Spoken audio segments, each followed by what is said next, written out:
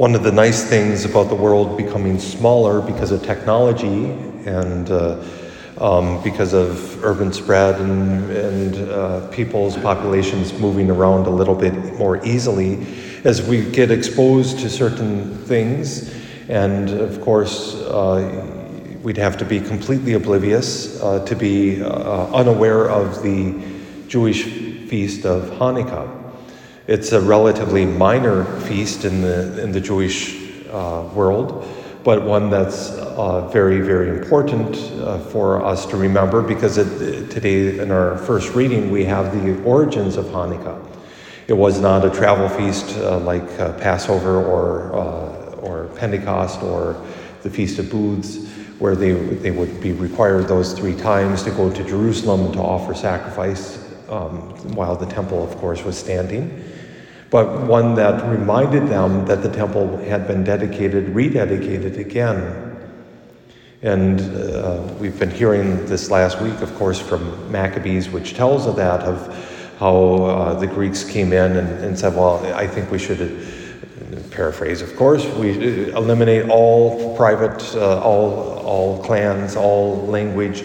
We're going to establish one order, one religion.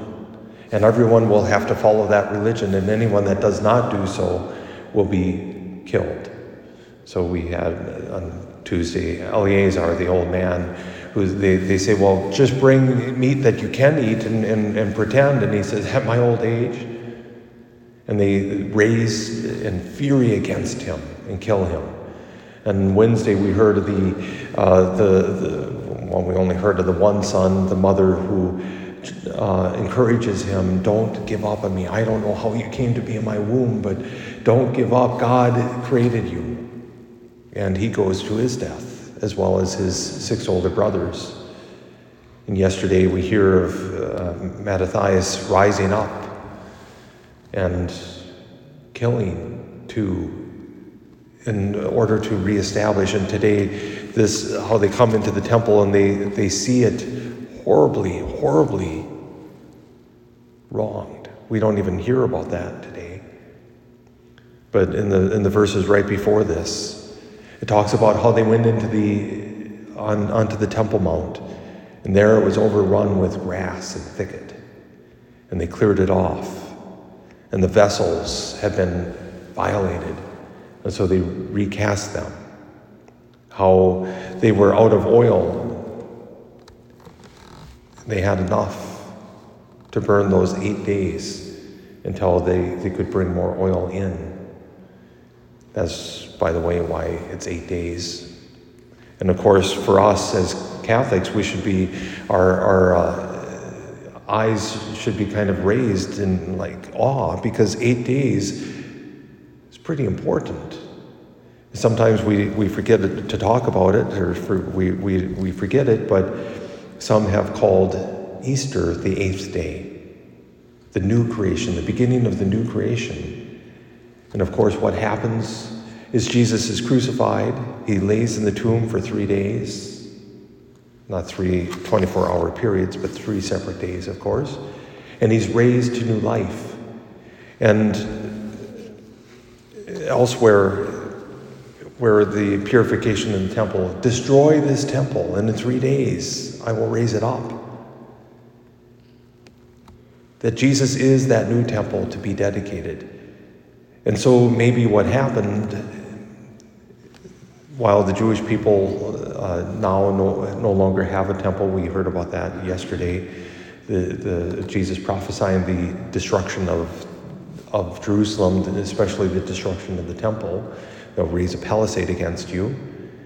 That now that practice of the faith, the Jewish faith, is scattered, and of course, because of Jesus Christ, it's where 2 or 3 are gathered in his name, there he is in their midst. We don't have a temple in the same way, but Jesus, in today's gospel passage, saying, my house is a house of prayer, and you've made it a den of thieves. Not where thievery is done, but where thievery is planned. That's what a den of thieves is. He's saying it should not be this way. It needs to be dedicated to what it's supposed to be, a place of prayer. In Maccabees, we hear that place being dedicated again. And I think honestly, Jesus Christ, of course, wants us to gather in his name to be the church. And he calls each of us to be then tabernacles. As Blessed Carlos had this profound insight of that when we receive the Blessed Sacrament, we become tabernacles, the dwelling place of the Lord. And if that's the case, then we need to be dedicated every single day, rededicated every single day. Not that we're constantly sinning, although that may be the case for some of us, but rather to wake up and say, I can't allow that weed of corruption to grow. I can't allow that thicket to wind its way around my heart. I need to be dedicated this day, that I give my life to Jesus Christ. I give my life to God, and that instead of being a den of thieves, a place where corruption is planned, I become a place of prayer.